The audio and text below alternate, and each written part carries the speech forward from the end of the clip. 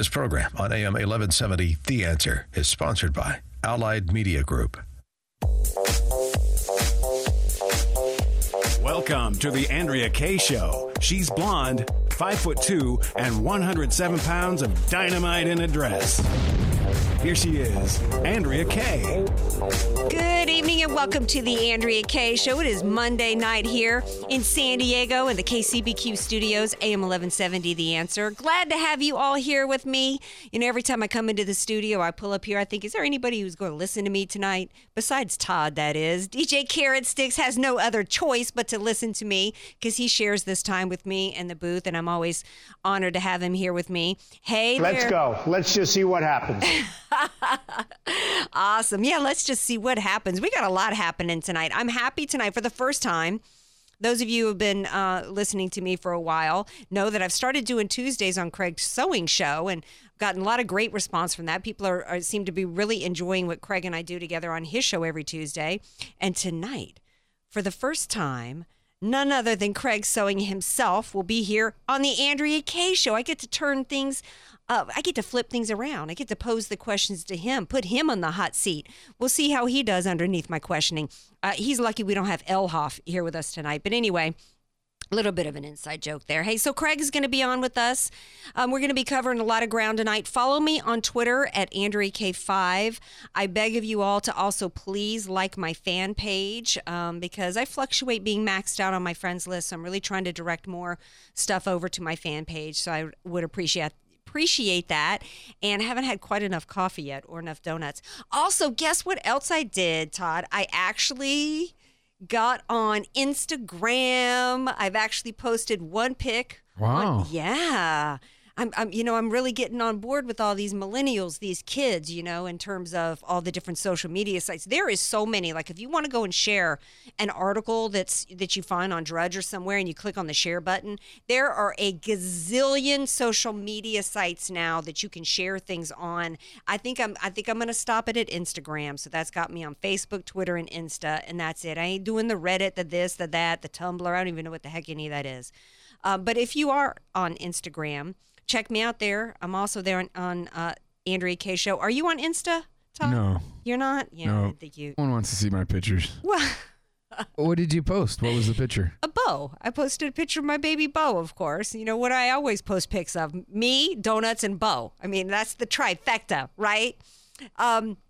So speaking of millennials, in the Bellatrix Buisness block coming on in the second hour of the show, that's when we get into economics, get into a little bit of local news, and we always try to bring you somebody cool and happening from San Diego. And we've got a guy coming on who actually is working with millennials. I've had so many conversations with business people who are frustrated with having to work with this generation, and this guy actually does workshops and seminars pairing up millennials with, baby boomers and other people so that we can all generationally work together, and that will help everybody in the business community. Because in addition to politics, we're all about the business here on the Andrea Kaye Show, because that's what drives our economy. It's the small business owner. And we've had a lot of talk about Benghazi in this past week, a lot of talk going on still about Benghazi, going on about the GOP race because poll numbers are in. So much, though, is still going to hinge on economics. It's going to hinge on jobs, and that's one reason why the left is continuing. They are doubling down on socialism. So we're going to be talking a little bit about some economic stuff like Obama, things that are related to economics, in particular the doubling down of the socialism, because, that's really where the left is going. And they're not even trying to hide it anymore. I mean, there was a time even 2 years ago when I had Brenda J. Elliott on my show who wrote Red Army with Aaron Klein, talking about, the socialist and the Marxist in the Democrat Party. And people were like, oh, you can't call anybody a socialist in the Democrat Party. Now they're like, hey, let's get in a Dem debate and all compete for who can be the biggest commie on the stage. So we're going to talk a little bit about that. But at least they're being honest about that now. Because when I look at what happened with Benghazi last week, we are at a place, and I'm sitting here right now, Todd, I don't know if you watch the hearings, but we are at a place in America to where the former Secretary of State, current presidential candidate, lies under oath. Everybody knows she's lied under oath. Everybody knows she's lying under oath about having lied to the American people after the deaths of 4 Americans that happened under her watch. And nobody's doing a thing about it. The FBI's not doing anything about it. We don't have a special prosecutor assigned to do anything about it. She's bragging about how she had a party afterwards where they're talking sports and they're partying up like it's 1999. All she needed to do was have a picture taken of her holding a cigar to remind us of the Bill Clinton, Monica Lewinsky days. The Republican Party's not doing anything about it. It's like, are you kidding me? This is worse than when the Republican Party did nothing about Benghazi the day after Candy Crowley and colluded with President Obama, obviously in advance, to perpetrate and continue to further the lie about what happened in Benghazi, that directly Obama and Hillary Clinton's actions and inactions directly resulted in the deaths of 4 Americans. Then they callously, nastily launched a cover-up and lied to the American people while they looked in the eyes of the loved ones, of the family members of those who died. And everybody knows it. And we've got everybody. I've got an article from Mark Halperin tonight talking about how the Republicans are just underestimating the fact that this woman could be president. And I'm thinking, how in the world could this woman be president? Who was the baseball guy, Todd, who went and volunteered to go to a committee on steroids, made one small, remark or whatever after volunteering to go about steroids, and he had to fight to keep himself out of prison. Who was that guy? I think it was Mark Teixeira is his name. I don't know. I don't even follow baseball. But it's like anybody else. Martha Stewart did not go to prison for insider trading. Martha Stewart went to prison for 6 months because she didn't answer a question exactly according to an email that had put out or something like that. Went to jail.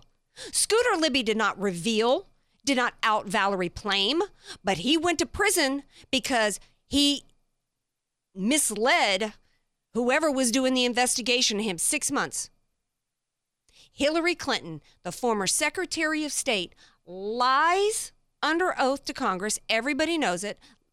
Admits basically to a cover-up far worse than Nixon ever did, on top of the whole email situation going on. And she's still out on the campaign trail, and the American people are okay with it. How in the world could that possibly be? Well, I can tell you one reason why it could possibly be. If you're just tuning in, this is the Andrea Kaye Show. Right here on AM 1170, The Answer. One of the reasons why Americans are okay with it is I said back when the first Clinton lied under oath and perjured himself and everybody knew it and got away with it, I said then this would have far-reaching implications for our society. And the Republican Party did just as crappy of a job then in articulating to the American people why what he did was so heinous that he should have been yanked out of office and tossed his butt in jail, which is what would have happened to the rest of us. Any other man, even just from a standpoint of the sexual harassment that he did. But what killed me at the time and what I said at the time was that him getting away with that lie set the stage for Americans to be okay with all the way up to the highest levels of our elected officials. One set rule of law for the average American and no accountability for any of their actions from a legal standpoint at the highest levels. And that's exactly where we're at right now. So it's not lost on me that it's another Clinton doing it, because that's what they do. That's what they do. And the Republican Party needs to better get their act together, because Mark Halperin's right about the fact that the American people, she still has 40-something% of support. Biden's dropped out. The other guy, Webb dropped out.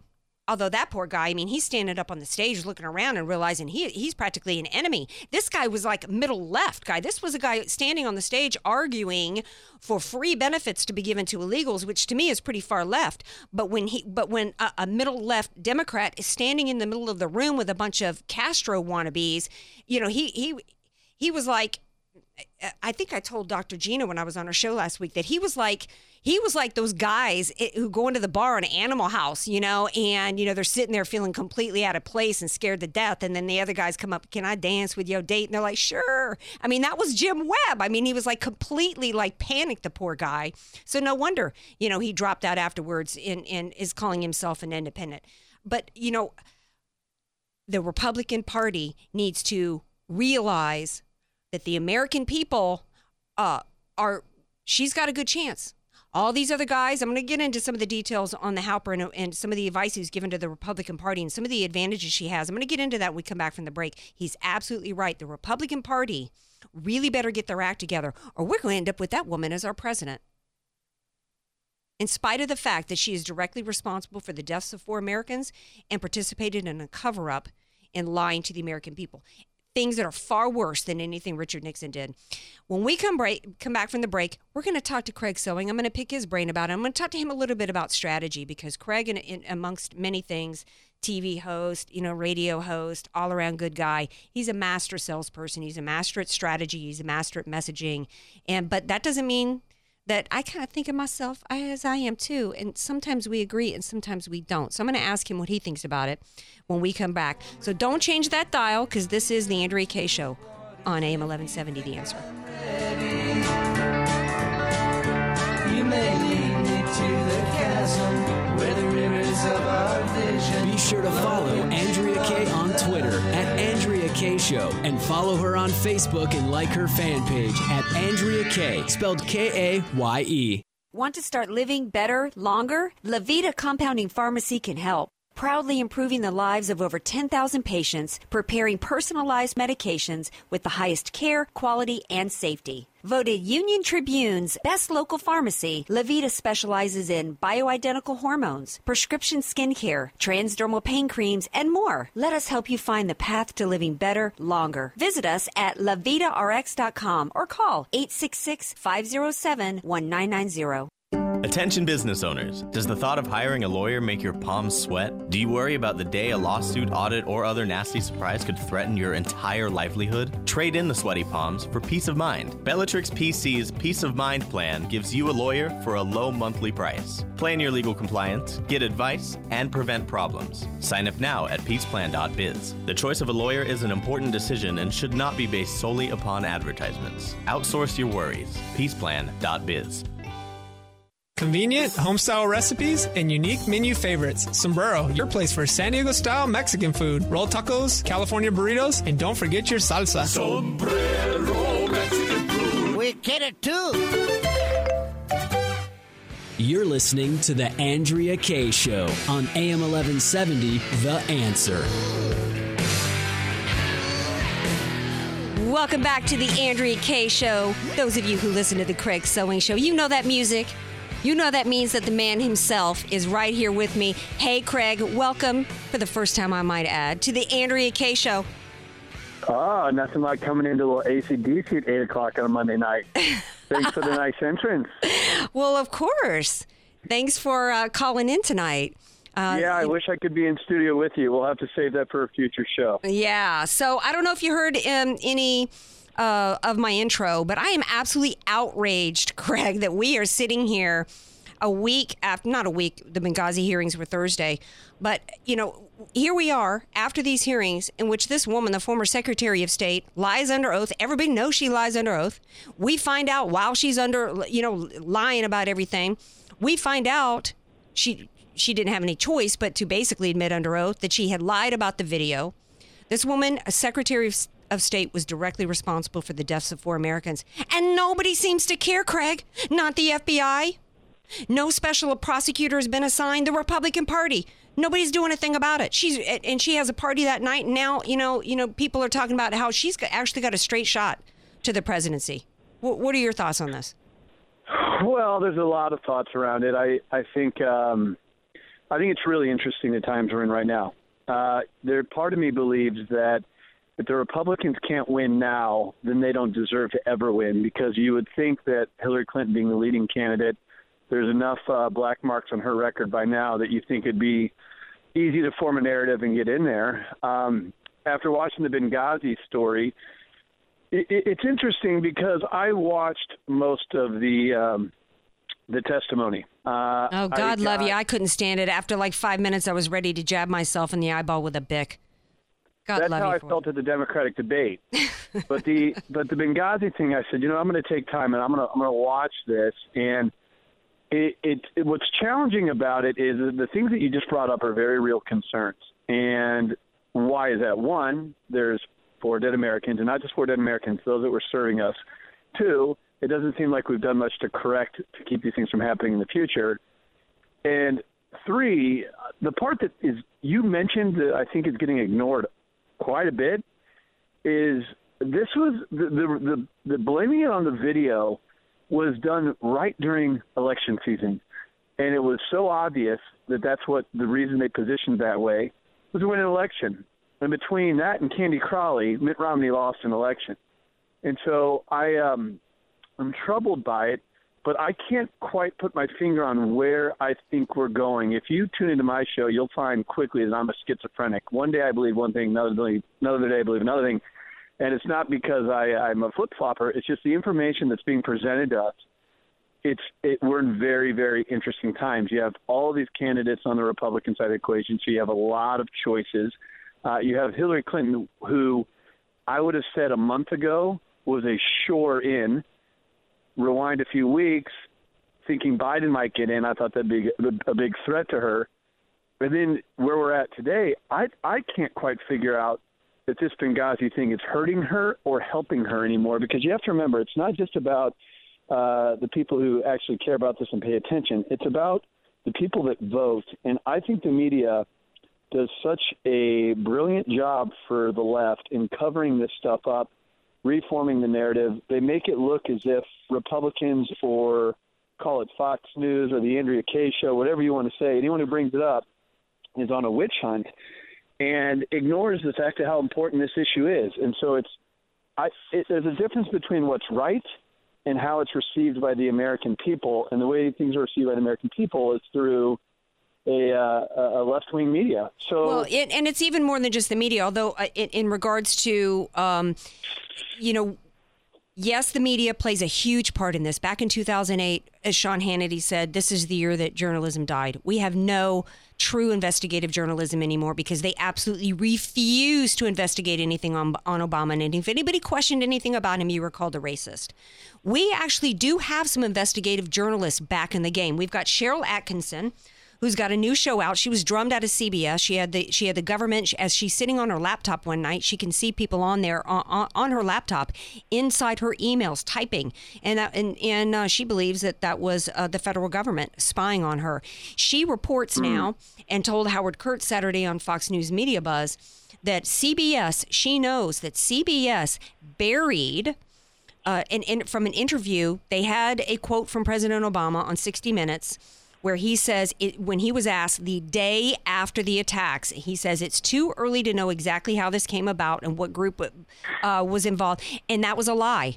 And after the debate in 2012, when Candy Crowley did what she did, CBS intentionally buried this because, he lied in that debate. Candy Crowley helped him lie. So that clearly the media is playing a huge part. But if I'm sitting here and I'm able to see this quote, then that means and I know the truth.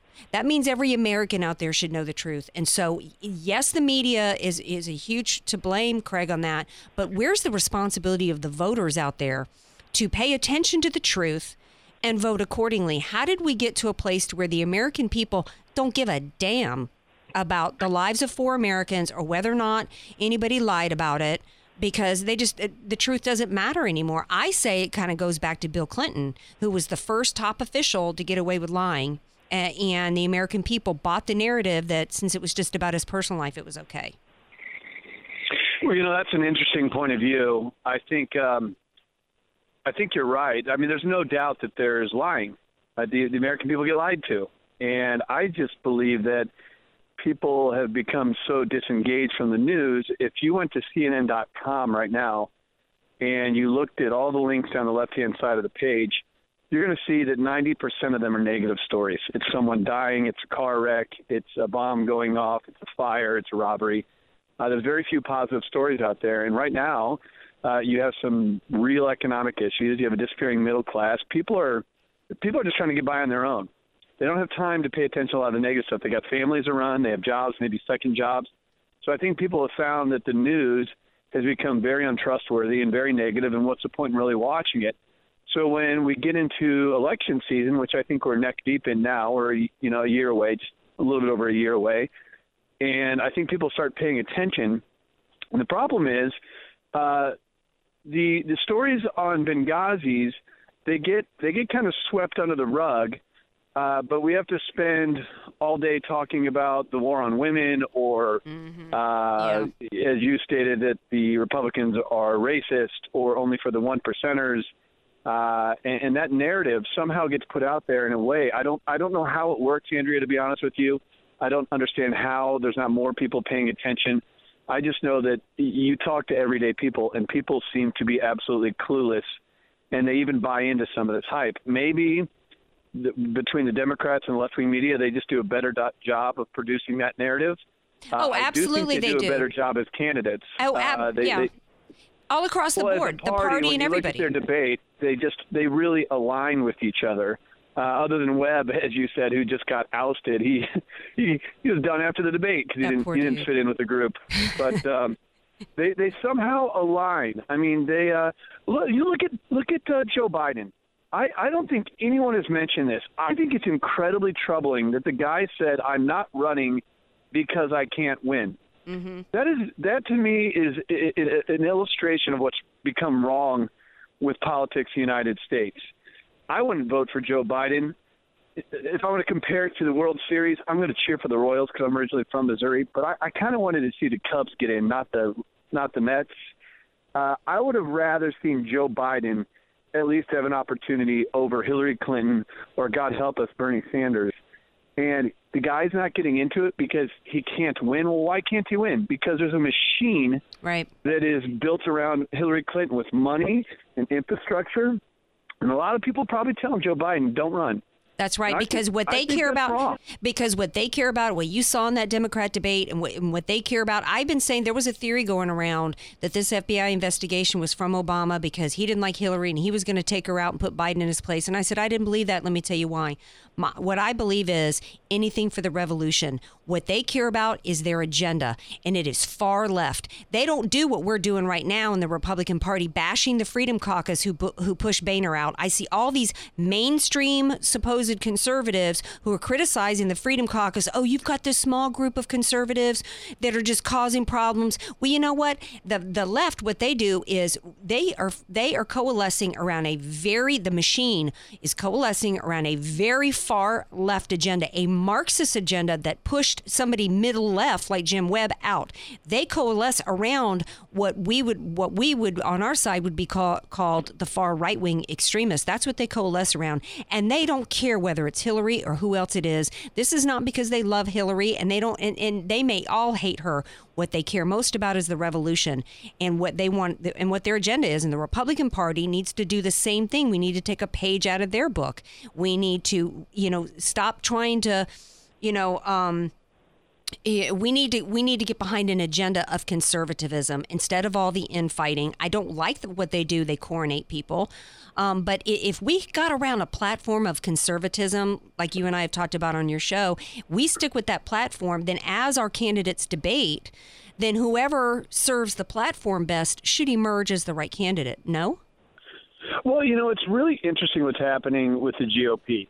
Because I think initially when you saw all these names getting into the race and you're hearing 17 candidates, it always feels like we're in political season. So the idea of 17 candidates and 17 campaigns and how poorly they aligned last time around, it was a little bit, I don't want to say nerve-wracking, but you just had to look at it and think, this might not be such a great thing. But in my opinion, as things have progressed, you're seeing a really terrific group of candidates.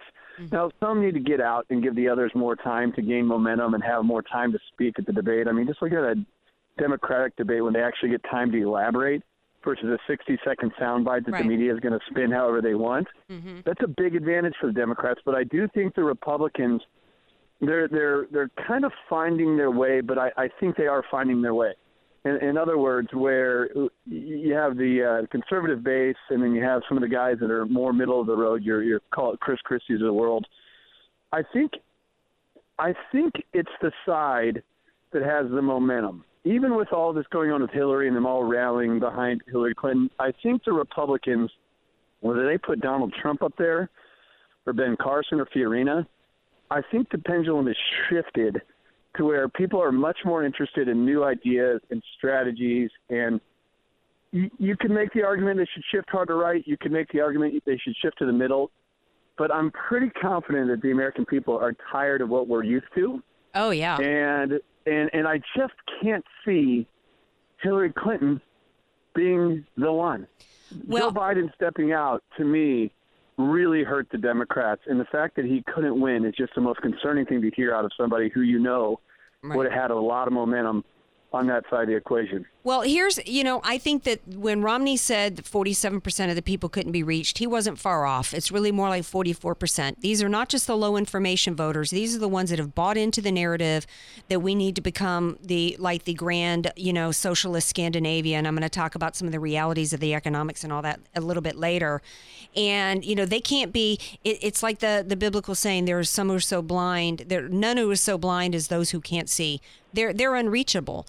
And then, we've got those on the right, 40-something%. And there's those independents in the middle. And those are who the Republican Party, because I think most Republicans are saying right now, you know what, anybody but Hillary.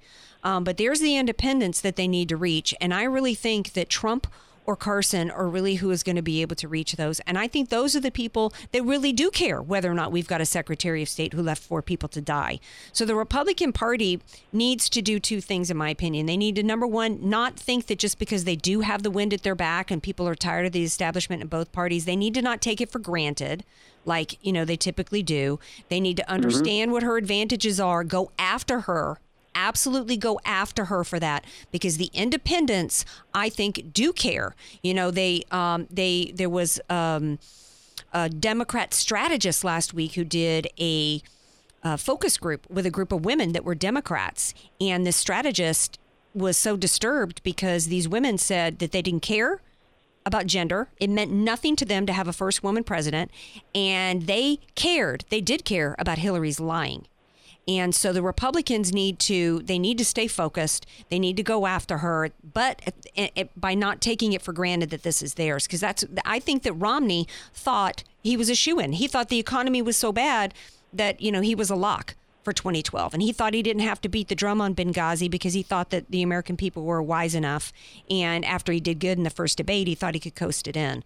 So that's what I'm concerned. Mitt Romney became scared of his own shadow. When we try and figure out, this speaks exactly to our point. When we try and figure out, is it the Ted Cruz conservative? Is it the disruptor in Donald Trump?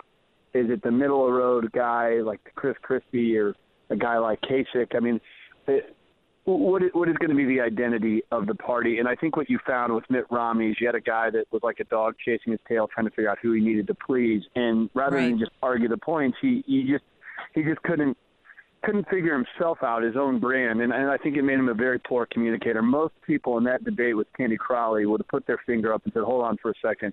This is a point I'm not going to roll over on because it's too important of a point. Right. And I thought Mitt Romney became a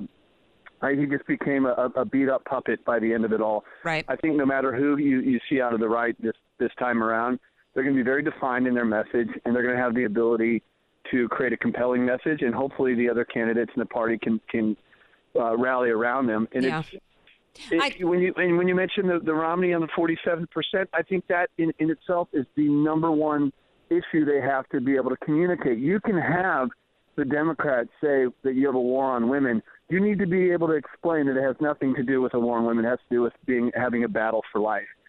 You can say that we're the 1%ers. Well, guess what? That's ridiculous. And the reason that we want to lower the corporate tax rate isn't to give billionaires more money. It's to incentivize job growth in the United States. You have to counter all the phony bullet points that these guys throw out there on the left that are just meant to get the uninformed voter. Where Mitt Romney didn't come in and say, hey, you know what? Are you proud to be in the 47%? I am speaking to you, and here's what I'm going to do differently. I'm going to create a landscape where jobs creators can give you an opportunity, can get your incomes to go up. If you don't speak that message, if you don't counter the nonsense, then you let them define the narrative, and I think that's where Romney really screwed up. Yeah, absolutely. And if he backed off in the debate because he wanted to check the facts and he didn't want to say anything in a debate further on the Benghazi thing until he had a chance to check those facts and double check on that, fine. But the next day, he should have come out swinging against Obama and Crowley, and the entire Republican Party should have come out on the steps of Congress and said, we're boycotting CNN until they set the record straight. Then, when it comes to economics and conservatism, we've got to educate the economic illiterates out there, Craig, who don't even understand that there is no such thing as government money, that every dollar the government spends comes from another taxpayer. And when they take a dollar out of Craig's pocket and put it through the washing machine in D.C., by the time it gets back out into a community, it's 10 cents. And it ain't even going to and it's going to some person who wants to live off the dole on an Obama phone. Those are the simple messages that we need to get across to the American people. They need to understand some basic economics. It's certainly concerning that a guy like Bernie Sanders has so much momentum. I think even people on the left are not overly thrilled with Clinton. Biden, again, didn't run because he couldn't win, not because there wasn't a group that would have voted for him and pushed for him. And when you look at Sanders, I compare him to the equivalent of the Republicans' Donald Trump, in that he's different, he's a disruptor, and he's going to play to the crowd that isn't excited about a Hillary Clinton. And what's terrifying about him is there's a place for that, there's a niche for that disruptor on that side of the equation too. But I don't think people quite understand what Bernie Sanders really means and what he stands for. I mean, Some of the interviews this guy is giving and the things that he's really admitting to wanting to do with taxation, it's quite absurd. And you know what? And Hillary, I don't even know if you'll pay attention. Right, but I don't think Sanders is going to get the nomination. But what I think the Republican Party needs to do is tie Hillary to Sanders, because her agenda is really no different, and I don't care how she spends it. And that's what the Republican Party needs to say. They need to say, there's really no difference. There's no daylight between Hillary, Obama, and Hillary and Sanders. It's the same far left socialist agenda, and it's going to continue to destroy us. And don't let anybody fool you, she wants us to be like Denmark just as much as Sanders wants us to be like Denmark. And to the women out there, one of the things that I think that they need to do, and I could be wrong, tell me if I'm wrong, is they need to send a message to all the different identity groups, especially the women. Liberalism is about the denial of choice. Just like Hillary Clinton, the Democrat voters are you rightly said, are not being given a choice as to who their nomination is. That's some symbolic of the entire system of liberalism. They pretend to be the party of choice when the reality is the only choice that they're willing to give women is the choice to kill their child. Everything else, every other life choice, you're going to be handing over to the government. That's just a carrot. And I think they need to get that message across to the American people. Am I wrong? 30 seconds before we got to take a break. Well, 50% of households are on entitlements or on some sort of government assistance of some sort. So you have not only people that may not choose, you have people that are stuck on it. And that's a shackle. When you have people that are requiring government money, they're not going to vote against that. And so it's a very, very challenging position that the Republicans have to fight from. But I think people are desperate for new leadership. I think that people are desperate for a change. And you're getting a lot of candidates on the right that offer that. Like I said at the very beginning of this phone call, we're in a very, very interesting time. I'm shocked that Hillary Clinton is going to be the gal and Biden's not in it. However, the Americans have a choice. That's what it boils down to. It is so distinct now between the two parties. And the Republicans can't create a compelling message, then I don't know what else you need to have a better opportunity. Yeah. But well, right now, Carson is up 14 points over Trump in Iowa, but Trump is still pretty much ahead everywhere else. Actually, one of the polls coming out of Iowa supposedly is suspect because it was from, I think, Center for American Progress, and they're kind of sketchy on that. So I know that Carson's been focusing a lot on Iowa. I'm going to take a break. When I come back, I'm going to talk a little bit about that to everybody else. Craig Sewing, you're on Tuesday, Wednesday, Thursday night at 6 p.m. right here on AM 1170 KCBQ. Tell everybody how to find you on Twitter. What's your Twitter? It's at Craig Sewing, CraigSewing.com, Craig Sewing. Go Google me or something. But yeah, no, Andrea, we'll have you on tomorrow, I'm sure. So all right, I appreciate you letting me on and having fun with you. All right, have a good night, Craig. Thanks for calling in. Yep. All right, we're going to take a break. I blew right past that one, so we're going to take one now. And when we come back, we're going to pick this up on the other side. We're going to talk some more about the GOP race and other topics. So don't change that dial, folks. This is the Andrea Kaye Show. Want more Andrea Kaye? Follow her on Twitter at Andrea Kaye Show and like her Facebook page at Andrea Kaye, spelled Kaye. Attention business owners. Does the thought of hiring a lawyer make your palms sweat? Do you worry about the day a lawsuit, audit, or other nasty surprise could threaten your entire livelihood? Trade in the sweaty palms for peace of mind. Bellatrix PC's Peace of Mind plan gives you a lawyer for a low monthly price. Plan your legal compliance, get advice, and prevent problems. Sign up now at peaceplan.biz. The choice of a lawyer is an important decision and should not be based solely upon advertisements. Outsource your worries. peaceplan.biz. Do you struggle with the day-to-day management of your business? Proteus takes the pain out of the business process management by providing you a complete system for efficiency, automation, continuity. Proteus is business solution that wraps itself around your business and grows with you. Gone are the days of multiple programs and systems for sales, inventory, customer management, and financial reporting. Proteus serves your business every day, all day, and revolutionizes the way you do business. Visit us today to see how Proteus can assist you. Online at www.proteuserp.com or call today 877-749-3533. You're listening to The Andrea Kaye Show on AM 1170, The Answer. Welcome back to the Andrea Kaye Show. Glad to have you here with me. Before the break, we were talking to Craig Sewing about GOP strategy and what's going on. I'm still outraged over Hillary and, getting away with this Benghazi situation. So far, the FBI is investigating. We'll see, if they actually come back with an indictment and actually do their jobs. The Department of Justice decided that they just didn't need to file any charges against Lois Lerner, who, oh, by the way, she was cleared. The IRS was cleared. Well, you know what they were cleared to do? They were cleared to do more of what they've been doing. There's still Tea Party and conservative groups that aren't getting their 501(c)(3) status. There's groups that have been waiting for 6 years while left-leaning groups were green-lighted. That's still going on in this country. That's something that the Republican Party needs to be talking about daily. Not just when that scandal broke, 65% of the American people were outraged over it. That is a huge majority. One of the reasons why people don't care that much about Benghazi is because it's been 3 years. The American people have the attention span of a gnat these days. And you're going to let them slow walk? We've already had 7 investigations. The American people hear that and they think that's true. This was the first time Ambassador Stevens' emails were actually turned over by the State Department. So the Republican Party has allowed these scandals, to go by the wayside. So I don't have any confidence at the FBI right now, given the fact that the DOJ has let Lois Lerner walk. I don't have any confidence that the FBI is going to indict. I will believe it when I see Hillary doing a perp walk, and I don't think it's going to happen. Matt Drudge said he got in a little bit of hot water because he said that, it looked to him like Hillary had been imbibing or was, she was a little too zen for him. I think she's just an incredibly controlled person. I mean, I kind of get what people are saying. She was sitting, putting her head in her hand and on her chin and stuff. But I don't think it was drug induced. I think she was very well coached and scripted. You know who, their friends were? In fact, back when Bill Clinton was running for office in the 90s, the couple that was behind the writers and directors of the TV show Designing Women actually coached her and him at the time, and they were hugely responsible for why he did so well in that 60 Minutes interview talking about the affairs. That's who was behind the makeover for Hillary. I mean, we're talking about really skilled entertainment people behind her and coaching her. So I don't think that she's going to be held to account for that.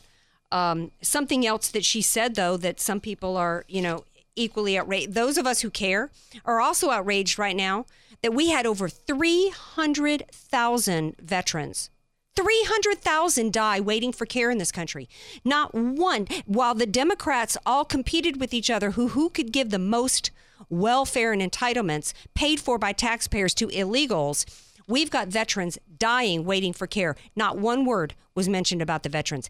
And then that haint Hillary comes out and starts defending the VA, saying that most vets are just really happy with their care, and that what this is a trumped up issue created by the Republican Party because they just want to privatize the VA. Well, heck, yeah, we want to privatize the VA. What they want with Obamacare is they want to turn the entire medical system into a VA system, and we've got 300,000 veterans dying. Hillary doesn't care about that because the left doesn't care about deaths, anything for the revolution. What they want is a centralized system to control every aspect of our lives. That's what they want. Waiting patiently on the line is my buddy, Timothy Shea, who's called in. I don't know if he's got anything.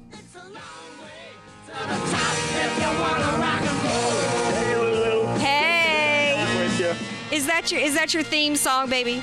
That is my theme song from my show. Oh, awesome. I want to give a big shout out to Todd for hooking me up there. Awesome. Hey, listen, before we start talking about what we're going to talk about, can I put a quick bow on two things you talked about with Craig? Because I think it's really important for people to hear. Sure. First of all, guess who allowed the Independent Counsel Act to expire in 1999? It used to be that independent counsels were appointed by a 3-judge panel of the United States District Court for the District of Columbia, the judicial branch. Guess who appoints an independent counsel now? Who? Department of Justice. Right. No way is Loretta Lynch going to appoint an independent counsel, and Congress doesn't have the authority to prosecute. They can hold her in contempt of Congress, but we saw what happened with Eric Holder being held in contempt of Congress. They thumbed their noses at the Constitution. That's right. Number one. We're supposed to two, have, but before you go on, and for those who, let's slow down a little bit because that's really important because, it's about amassing power and breaking down the 3 co-equal branches. Congress is supposed to have the job of oversight. And that's why we needed Congress to be able to assign a special prosecutor and not just leave it over to, they're taking more and more and more power away from Congress in order to amass more power to the central federal government. Go on. Exactly. And I don't think Congress should actually have the power to appoint an independent counsel. That power properly belongs with the judiciary. So the executive is beggaring both the judicial and the legislative branches, and that has to end. That's a big danger to our republic. The second point is that I think 2012 was probably the most important election because it was our last chance to effect real change. This right now is the dying gasp of the republic, okay? We need everybody out. We can't have an evangelical staying home because Ted Cruz is Catholic or because he was born in Canada or whatever. I don't care who the Republican candidate is. Every single person has to come out because we are combating not only media bias like Candy Crowley and like Megyn Kelly and like Anderson Cooper.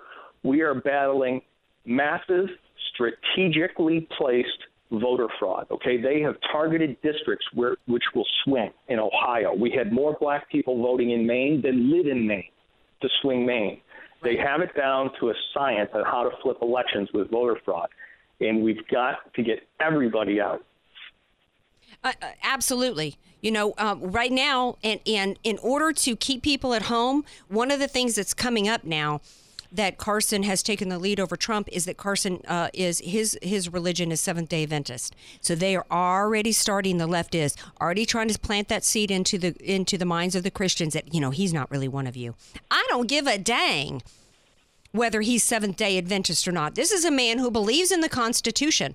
This is a man who gets what's happening with tyranny. When he says, like he did the other day, that women who have abortion are like slave owners, I get what he's saying. Now, the soundbite, the way he said it, at first when I heard it, I thought, oh, that's a little too shocking. People aren't going to get it. But when you hear what he has to say about it, he's dead on, because that's the argument that I've had with women on Twitter. When you take away through science, the party of science, when you take that away because, the her body, her choice is stupid because it's another human being with separate DNA, an entirely different body, then their argument is, well, I have the right to do what I want to do with that other human being because it's inside me. What is that? That is basically saying, you think you own another human being. So when I hear Carson say that, I say, this is a man who really understands liberalism. He really understands the depth of the control and the tyranny that it is. And he actually knows how to communicate it to people. And now, because he's ahead of Trump, they're so scared of him that now they're already starting with the religious thing, because they want to do to him with the Christians what they did with Romney being a Mormon. Exactly, and you can tell how afraid they are of him based on how vicious the attacks are going to be. That's the way they work. And he's exactly correct. As a biologist, I can tell you that morphologically, genetically, and morally, that baby is a separate life. It's another human being. You wouldn't have Rh incompatibility if it weren't. Well, even getting aside from that kind of science stuff, it defies common sense We all know it's another human being. I wouldn't even go to dissecting frogs. I know it's another human being. And so they know it too. This is just more lies from the left. Exactly. That's what it is. And he has a capacity, Carson has a capacity to sift through all that, to simplify it and do it a way that is not bombastic. I really, I think that the Republican Party establishment is finally getting it, that Trump and or Carson can actually get the nomination. 3 months ago, they were like, oh, it ain't never going to happen. Now we've got Bush. I don't know if you've heard with Bush. He had to fire a lot of staffers, so who he was obviously overpaying, just like a good liberal. He was paying people way too much money to do too little because it was other people's money, not his own. And then he had a panic, emergency meeting with Babs, his mama. Ran home to Texas to get some help from Mama and W. Then he goes down to Florida and proceeds to give a PowerPoint presentation, bad-mouthing Marco Rubio. So, now he's coming out today trying to talk tough against Trump. The reason why I'm getting into all that is because I'm seeing complete panic on his part that this man who thought that he, either he or his sister Hillary, and there's no daylight between the two of them. He really thought, that it's a win-win for him whether he gets it or his sister, Bubba's, his brother Bubba's wife gets it. A report came out today, and I'm pleased to see him panicked, because that tells me that he knows that he's in trouble, and he should be in trouble. I saw a report about him where his, I can't seem to find the article, and I don't need to spend too much time on it, but, basically his business, BH, he's chairman of BH Logistics, which is a $26 million private equity fund, and their largest investor was George Soros. Yeah, how about that, huh? Yeah. So he is, just like Hillary is lying about, being, the woman the candidate for the little guy, and has more donors that are from Wall Street and big corporations and 1%ers than anybody. Jeb is, pretending to be, a conservative who's not tied into the crony capitalism and liberalism. Meanwhile, there is no greater man bent on the destruction of the United States and Western civilization and has the pocketbook to do it than George Soros. If you're in bed with George Soros, the best time of his life was pulling the gold teeth out of Jewish victims of the Holocaust. Exactly. That was what he said is the best time of his life. Exactly. And that's who Jeb is in bed with. And speaking of Benghazi, Jeb, because we talked about that earlier, Jeb actually gave Hillary Clinton a Freedom Award knowing that she had lied about the video and knowing she was responsible for the deaths of 4 Americans. I don't want to ever see Jeb Bush again. And so I am happy to see that his campaign is struggling. Now, I want to shift gears before we wrap up this hour. Yeah, let's get into have some something. fun now. Yeah, let's lighten things up a little bit and have some fun. I actually wanted you to come on the show because Della couldn't be with us tonight. She's in an underground bunker somewhere. But I know that you actually saw a movie that a lot of people that I know are seeing, and I wanted to get your review on that because, you're quite the serious guy. I don't see you post on Facebook too much gushing about movies, but you came back after seeing the Steve Jobs movie, and you were just really excited by it. Why? It touched me on a number of levels, okay? It touched me on a personal level because I'm adopted and Steve's adopted. And this movie is not like The Social Network, which Adam Sorkin wrote on Facebook. It's not a chronological history the way Jobs was, okay? We already had the movie Jobs, which told the chronological story of Steve Jobs starting at Reed College and ending with his death. This is an impressionistic triptych of his life. It is a 3-act play. It focuses on 3 major Apple announcements. The announcement of the Macintosh in 1984, the announcement of the Mac II in 1988, and then the announcement of the iMac in 1998 when he had left and come back. It talks about everything in his life, but you have to listen closely because there are throwaway lines. For example, when he talks about Bill Gates, he said, yeah, he dropped out of a better college than I. Okay, so they never mention Reed College, but they do mention that he dropped out of college, and so did Bill Gates. And you're left to know that Bill Gates dropped out of Harvard. So it's impressionistic in that sense.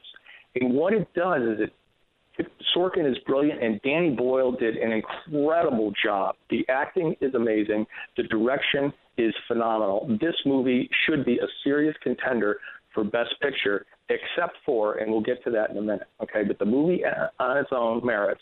Well, we've only got a couple more minutes. Award. Only got a couple. Right, more. I'm going to wrap it up, okay? It talks about his life, his relationship with his daughter through the 3 acts. It's a progression of him as a person. It really gives you a sense of who Steve Jobs was, what made him tick, and why he was able to change the world with Apple. Well, let me ask you this. Who actually wrote this about him? Because I got a friend of mine who came out of that movie whose blood was boiling over it because she felt like it did not portray him honestly, because those of us who worked at Xerox know about how the way he lied and bullied his way into the Palo Alto Research Center and stole intellectual property from Xerox. Intellectual property that he used from the graphic interface to the mouse to the Ethernet, basically everything that was proprietary property involving the Xerox documenter, he stole it and remarketed it as the Apple. He did, and actually, as a patent attorney, I can tell you that Xerox versus Apple patent case was monster. They do reference that in the movie. Yeah, but see, that's why Valerie's blood was boiling, because him out for stealing the Macintosh GUI, the graphical user interface from Xerox PARC. So they actually do gig him for that in the movie. I think your friend was misplaced on that. Well, I think to me, a movie review is a personal experience. And so if her reaction is a little bit different than yours, I don't think that means it's wrong. That's just her. No, it's not wrong. But all I'm saying is that they did gig Steve for that. They did call him out on stealing that from intellectual property from Xerox. They didn't gloss over that at all. In fact, they held his feet to the fire on it more than Jobs, the first movie Jobs did. Let me just wrap up with the reason why this movie is bombing at the box office. Seth Rogen has to be the stupidest person, not only in Hollywood, not only in the United States of America, but the entire planet. This movie was getting rave reviews. It was doing monster numbers in previews. And Seth Rogen comes out and says, F. Ben Carson in a tweet, and everybody gets inflamed. Yeah, but I don't really know, because were horrible because of that. There was a massive boycott this weekend. They only did 7 million. They expected to do 12. Well, I don't really know about that, how much impact that had on it, because, honestly, I mean, I don't know. Like in San Diego, movies they're churned out within a week or two, and people don't, either you go the first 2 weeks or you tend to not go to see the movies. I'm not really sure how much that had to do with it. But, Well, it just came out Friday. We're talking opening weekend numbers. This thing was on a rocket trajectory until, if you look at what the audience numbers were and previews in the press, it was doing rocket business until Seth Rogen did that tweet. And then all of a sudden, all anybody can talk about is Seth Rogen's tweet. Well, I guess it really hurt it at the box office. I'm not sure if I'm going to go see it, only because I'm not sure that they really did. If you're going to do a biopic, I'm upset tonight because Hillary Clinton lied. Character and integrity means a lot to me, so I'm not sure how I could feel good about somebody who really was not held completely to account, who's been branded as somebody who is a creative genius and based so much of it on theft. Right now, if that's your perspective, you need to see it because you will like it. Seth Rogen's character, Steve Wozniak, at the end, actually, I'm not going to give away the line, but the last scene is great because it shows all of his flaws. Well, speaking of the last scene, he admits to his flaws. Well, I got to go because I got to wrap it there. We're wrapping up this hour. I'm up against a hard break, so sorry for interrupting, but I got to leave it there. Hey, you're going to want to stay tuned for the second hour because we're going to get into some more economic stuff. We got the Bellatrix Buisness block coming up and other topics. So don't change that dial. This is the Andrea Kaye Show right here on AM 1170 The Answer. Thanks so much for listening.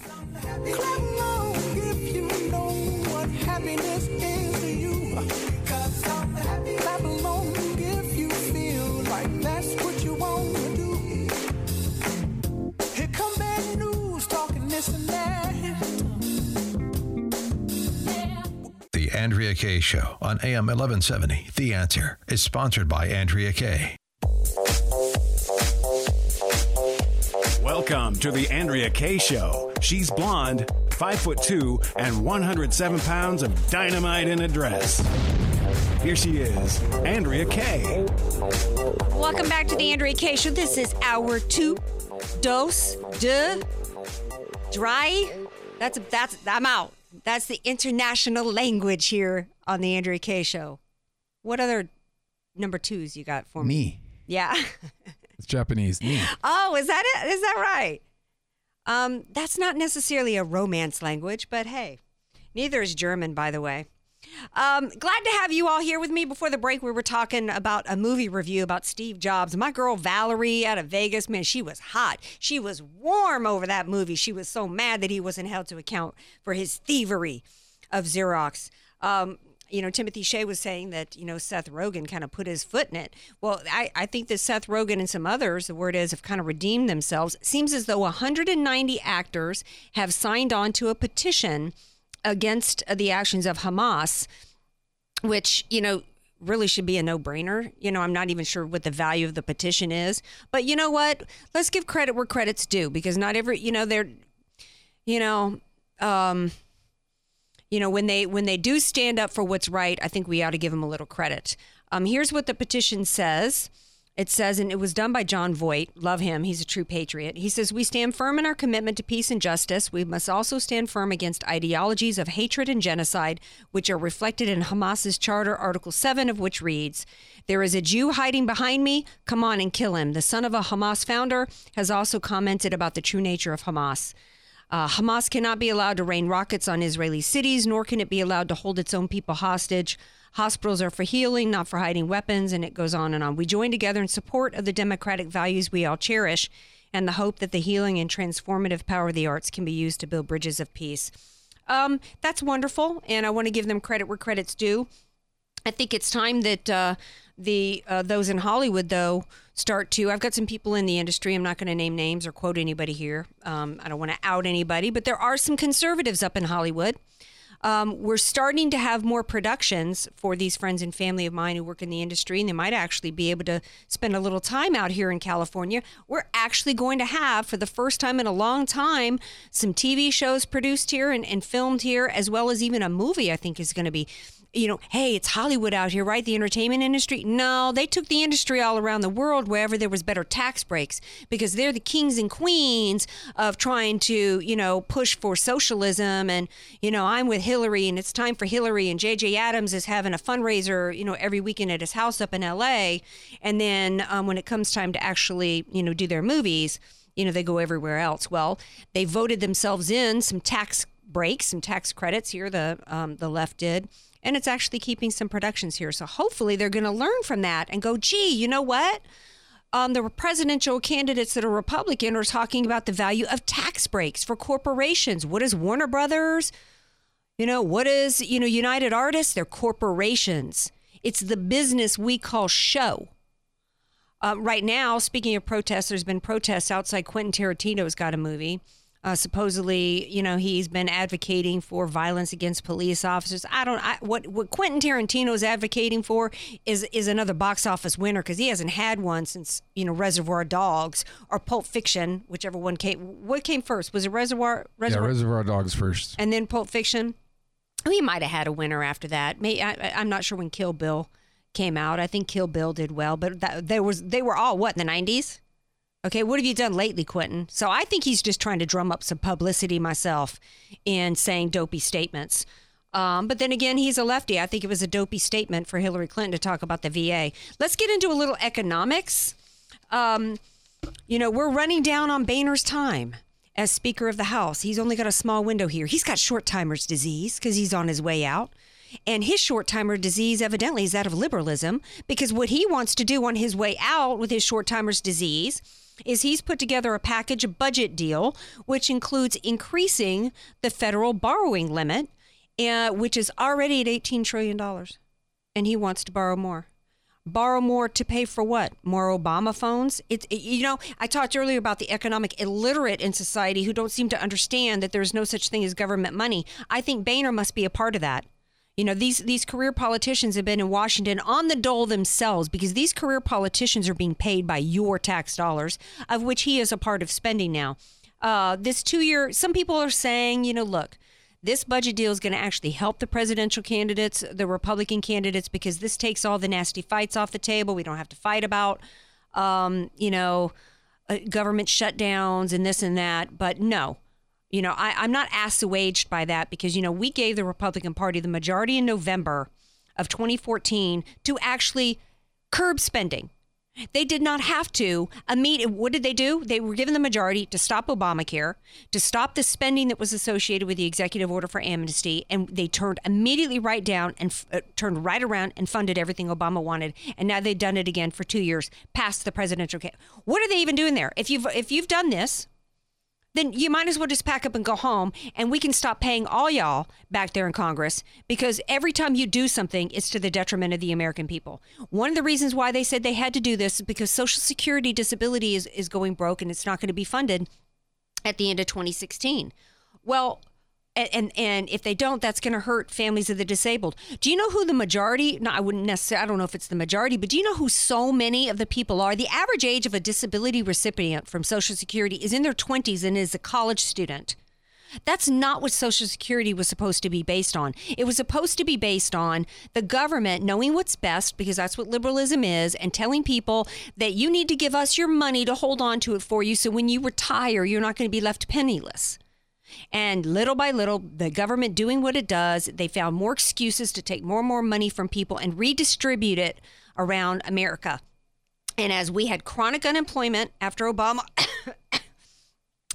took office, so many of the chronic unemployed gave up on trying to find work and went and filed for disability. And now we're looking at a disability system going broke, because that's what happens with socialism. It's like Margaret Thatcher said, eventually you run out of other people's money. And the Republican Party needs to wise up and stop. There's no daylight. And this is why the Republican people are saying, you know what, I'm kind of like it. I'm going to give Trump a chance.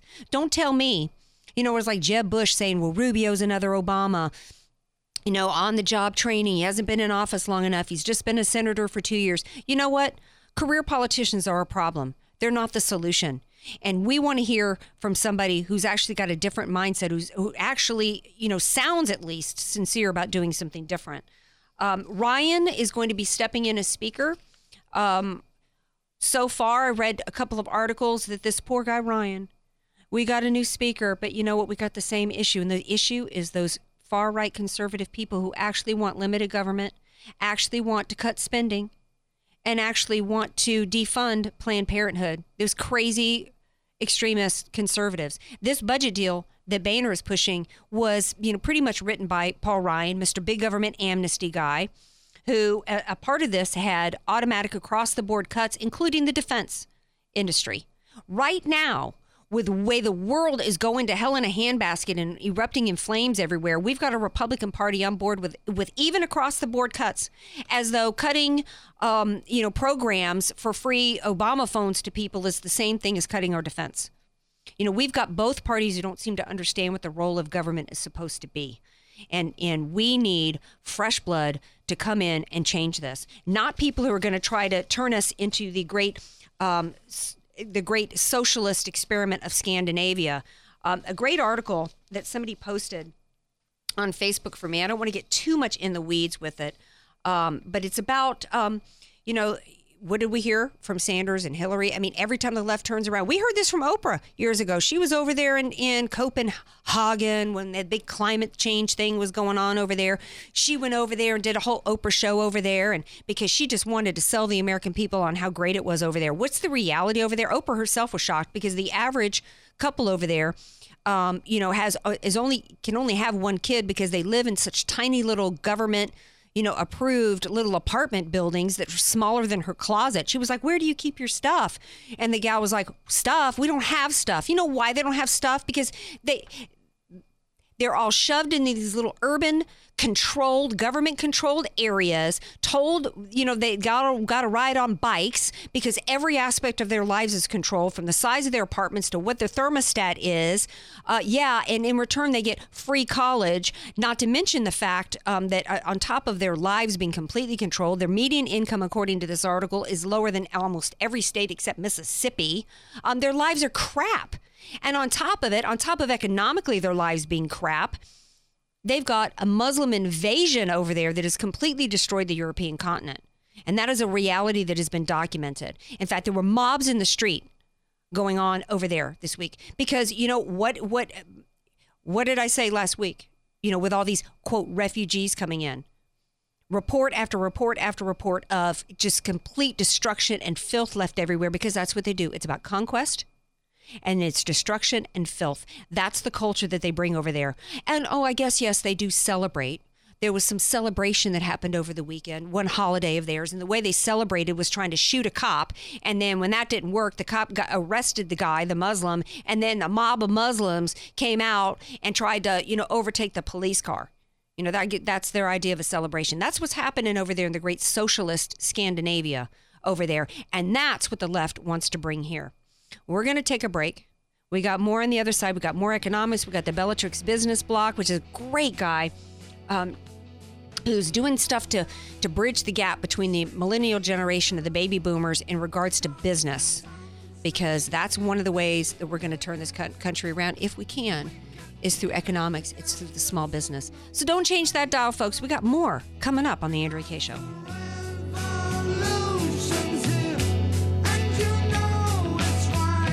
Be sure to follow Andrea Kaye on Twitter at Andrea Kaye Show, and follow her on Facebook and like her fan page at Andrea Kaye, spelled Kaye. We've been hearing a lot about Uber lately, so we decided to get out there and talk to some actual Uber partners to get our questions answered. Is signing up to drive with Uber really hard? Nope, signing up with Uber is super easy. It was simple and easy. Okay, but can I drive my own car? Yes. You get to drive your own car. But my roommate doesn't even have a car. Can she drive with Uber? They can help her get a car too. I wouldn't be able to get a vehicle if it wasn't for Uber. It took me less than 6 hours to get a car. So you could just sign up and earn money. Sign up, drive, and you make some money. You're saying I can just use the smartphone app to make money whenever I want? Yeah, you just open the app whenever you feel like driving. All I have to do is turn on my phone, hit the road, and I start making money. Are the hours good? I work less hours and I make more money. I'm my own boss now, so I set my own hours. Okay, this all sounds pretty great. What do you think I should do? You need to sign up for Uber. You can make serious life-changing money when you drive with Uber. Get started today at drivewithuber.com. That's drivewithuber.com. drivewithuber.com. Attention business owners. Does the thought of hiring a lawyer make your palms sweat? Do you worry about the day a lawsuit, audit, or other nasty surprise could threaten your entire livelihood? Trade in the sweaty palms for peace of mind. Bellatrix PC's Peace of Mind plan gives you a lawyer for a low monthly price. Plan your legal compliance, get advice, and prevent problems. Sign up now at peaceplan.biz. The choice of a lawyer is an important decision and should not be based solely upon advertisements. Outsource your worries. peaceplan.biz. Convenient, home-style recipes, and unique menu favorites. Sombrero, your place for San Diego-style Mexican food. Roll tacos, California burritos, and don't forget your salsa. Sombrero Mexican food. We get it, too. You're listening to The Andrea Kaye Show on AM 1170, The Answer. Ooh, great song. Do you guys remember that movie from the 70s? I remember coming in one night and watching, my older sister was watching it. She let me watch a little bit. I was kind of freaked out. Did you ever see that, DJ Carrot Sticks? The movie? There was a movie to this? No. You didn't know that? No, I didn't. Yeah, it came out in the late 70s, I believe. I don't remember who the actress was. They don't play it anymore. But it used to be, they had movies that just made like a regular rotation, and that was one of the ones. And it was based on a true story. This girl who got hooked on drugs back in, I guess it was in the 60s when this happened, during that generation and the me generation. A great movie, and that was what the theme song was from. My favorite memory of that song is they play it in Las Vegas during the Blue Man Group. The kind of like I love the Blue Man Group. I didn't know they played that. So it's like a audience participation point of the show, and you see the lyrics come across the screen. Because you get everybody to, because it's such an upbeat song. Go ask Alice.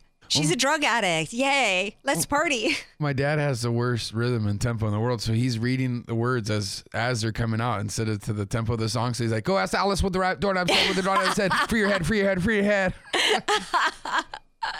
That's awesome. Hey, if you're just tuning in, this is the Andrea Kaye Show, by the way. Glad to have you all here with me. Before the break, I was talking about the lovely Libtardistan and what's going on over in the fantastic socialist that is Sweden over there.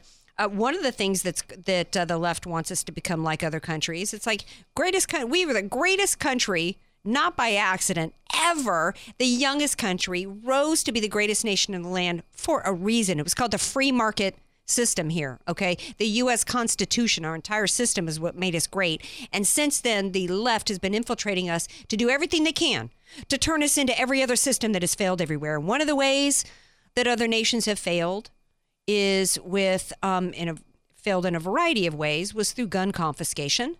Now that's been a big thing lately with the left, quoting what Australia and Britain, because, that basically the gun confiscation happened against people's will. In Australia, they bought the guns back, but it was forced on you. Now, DJ Carrot Sticks, guess what's coming next? Not just a gun grab, but through the World Health Organization, we might be under threat of a bacon grab. Because the World Health, you joke, but you're looking at me like you don't believe me, but the World Health Organization had tipped Timothy Shea for turning me onto this story, this evil threat that's lurking out there. The World Health Organization has labeled bacon as bad as cigarettes for your health. Mm-hmm. Yeah, as bad as cigarettes. Like bacon, like eat bacon for 20 years and you're sure to have lung cancer and die a hideous death. Really? I mean, that, they say that it's not just bacon. They're saying that all processed meats lead to cancer. Really? Now, how do they know this, Todd? Is this the same scientist that actually believe in climate change, that every time it snows, I'm supposed to believe it's because of global warming? And last week, Hurricane Patricia, the Cat 5 that's supposed to destroy all of Mexico, that's got to be part of climate change, and ended up not even doing a whole lot of damage. But it's just more crap. What this is about, World Health Organization, that's about a one world order. It's always about trying to have, liberalism is about control. This is another way they're going to try to control us. Liberals want to control this is what I would say if I was a Republican candidate. Liberals want to control every aspect of your life, right down to whether or not you can even eat bacon. Did anyone think bacon was healthy, though? We knew bacon's unhealthy. Well, if you listen to Atkins, the Atkins guy, he's like, eat bacon all day long. There's nothing wrong with bacon. Stay away from bread. But now we're being told, go gluten-free. You shouldn't even eat wheat. And then for years we heard that wheat was good for you because it was a grain. I say eat what you want, people. The reality is this. There is no such thing as good foods or bad foods. I've been a size 2 for many, many, many years. There's no such thing as good foods and bad foods. I got donuts right in front of me. You can work any food into your diet. It's about balance. You take in more calories than you burn, you're going to gain weight. You do the reverse, you're going to lose weight. Get up and move, put the fork down. It's real simple. I don't need the World Health Organization telling me what I can eat, okay? Now, I want to get into another positive, upbeat story, because we've got some cool, amazing people in San Diego doing some amazing things. And one is called the Life Lounge. And I don't even know what a millennial is. I've had so many conversations with people lately who are hiring people that are considered millennials and are just scratching their head because they are just a completely different. I came right out of college and went to work for Xerox, which was an incredibly stressful, difficult job. And I was working side by side with people in their 50s. And there was no difference between those of us who were right out of college and our work ethic and our mindset and our approach to business than it was anybody in their 50s. But nowadays, there's a huge gap, and some people are recognizing it and trying to do something about it so that everybody can work together successfully so that we can have successful businesses and turn the economy around. One is a guy named Tim Owens, and he's got Life Lounge. And as part of the Bellatrix Business Block, which is brought to you with my partnership with Alicia Dern from Bellatrix Law, she helps me source great people who are doing cool things. And we had Tim Owens in here in the studio recently from Life Lounge. And so here he is. I'd like to welcome Tim Owens, who's with Life Lounge. Are you the owner of Life Lounge? Is that right? Yes, I am. Yes. I guess you could say that. Okay. So Life Lounge is here in San Diego, correct? Yes. And it's expanding. It's expanding. We're going to be expanding in 2016 and opening up Orange County and Los Angeles markets as well. Great. Well, tell us a little bit about Life Lounge. Yeah, Life Lounge. Life Lounge kind of started as a hobby, really. Mm-hmm. And it started as a cross-generational discussion between leaders. I started doing the work with the Patton Foundation. I was invited to organize events for the Patton Foundation. And after Helen Patton decided that she was kind of not doing things here in the U.S. anymore because she was happy over in Europe. The events kind of went away after a year. And I kept getting calls and emails from folks, and they were like, when's the next cross-gen event? We had so much fun. When are they? And so I kind of just took it upon myself and said, well, you know what? I'm just going to do it. And so you saw a need and you filled it, basically, like exactly. all great entrepreneurs do. Right. So what do you mean by cross-generational? I mean, millennials and yeah, so we get together, we gather millennials, Xers, and boomers. So you could have like a 20-year-old with a startup who maybe is in the entrepreneur program over at SDSU, and you could have someone who's a 70-year-old CEO or retired CEO mentor. And then you get Gen Xers like myself who, always find ourselves kind of in the middle between the two, trying to balance and keep the peace, really, right? And so, we'll do different things in breakout sessions, and it's all about communication. And so it's really about creating a community where we can all relate to each other, and how can we be better leaders? How can we go out into our companies? A lot of us are business owners or executives, and how can we be better leaders? And so you get us communicating, and a lot of times we poke and prod the conversations. Right. What's the biggest difference that you see between the millennials and any of the other generations? Because I know what I'm hearing from people. I've got a friend of mine right now who's been hiring, and she says that the mindset is completely different from millennials than from any other age group, if you will, that she interviews. She says I don't want to say anything negative, but they don't have the same sense of timing or some of the same attentions to detail. They don't have some of the same interpersonal communication skills. Right. What do you see as the difference? Yeah, I think that's absolutely, a fair assessment. We try to flush those kind of things out as well through our communication. But, what I've really noticed is, we did an exercise at one of the events where we had boomers, Xers, and millennials break off, and we, mixed them up into groups together. Mm-hmm. And we gave them a task. Hey, do this task. And what happened was the millennials, they were all about, let's just execute. And the boomers were like, hold your horses. We need to do some planning first. Some analysis. Right. Right. And then of course the Xers were in the middle saying, well, you're kind of right and you're kind of right. And, but that tends to happen. But I think there is a sentiment out there that the millennials, kind of care about themselves, or they just kind of care about being in their own little space. And I don't know if that's totally accurate and true. I mean, I just had a friend who's a business owner send me an email this morning telling me that he is hiring for a position, and he had a millennial call him up, and he says, this is my experience every time. They call him up and he says, do you have a resume? And they say, well, my mom's writing it. He says, and then the millennial will just push him for information and say, can we do an interview just over the phone right now? And as the boss and an older generation, we find that sort of offensive, that there's no courtesy there. And I think that there's just a disconnect with how they're communicating. Yeah, and I think, and that's really the point of Life Lounge. Life Lounge is to bring people together so they can communicate better. So the millennial gets it, and they go, well, this is how I should be talking, or how I could be communicating better with an Xer or a boomer, and the boomer, the same thing. So what we found is that at least the millennials that come to our events, they're really like sponges. They really want to learn, and there's a certain level of respect there that they realize these people have been successful, they are successful, and so they're looking for information.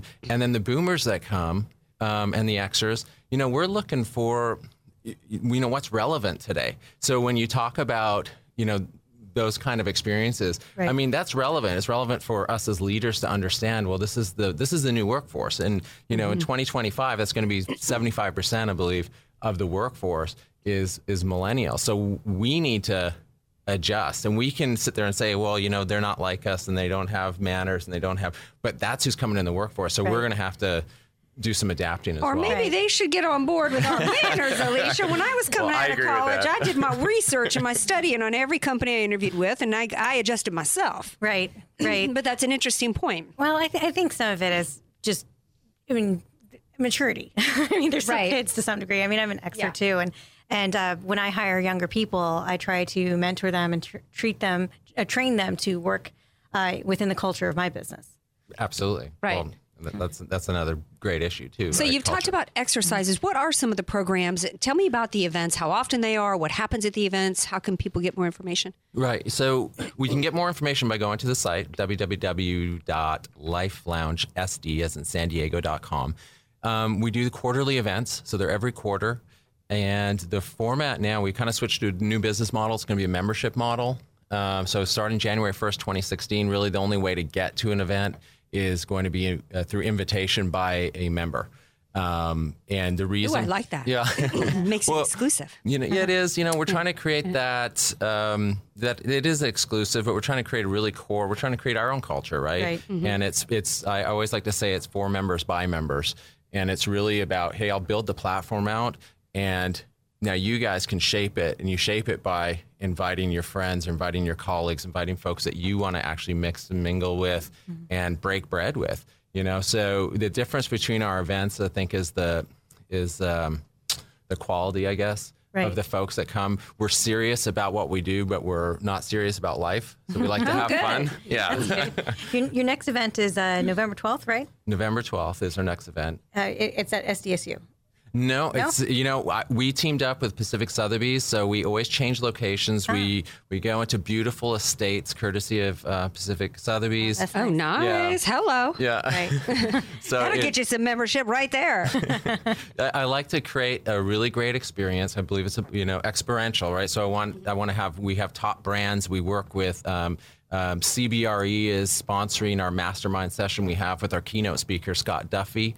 Scott Duffy sold one of his companies, The Virgin, to Richard Branson. Wow. Yeah, so we're excited to have Scott. Well, you've got some top, speakers and experts. Absolutely. Last event in August, we worked with Brian Smith, the founder of UGG Boots. He came out and was like a keynote speaker. Yeah. Fantastic. How'd you get involved in this?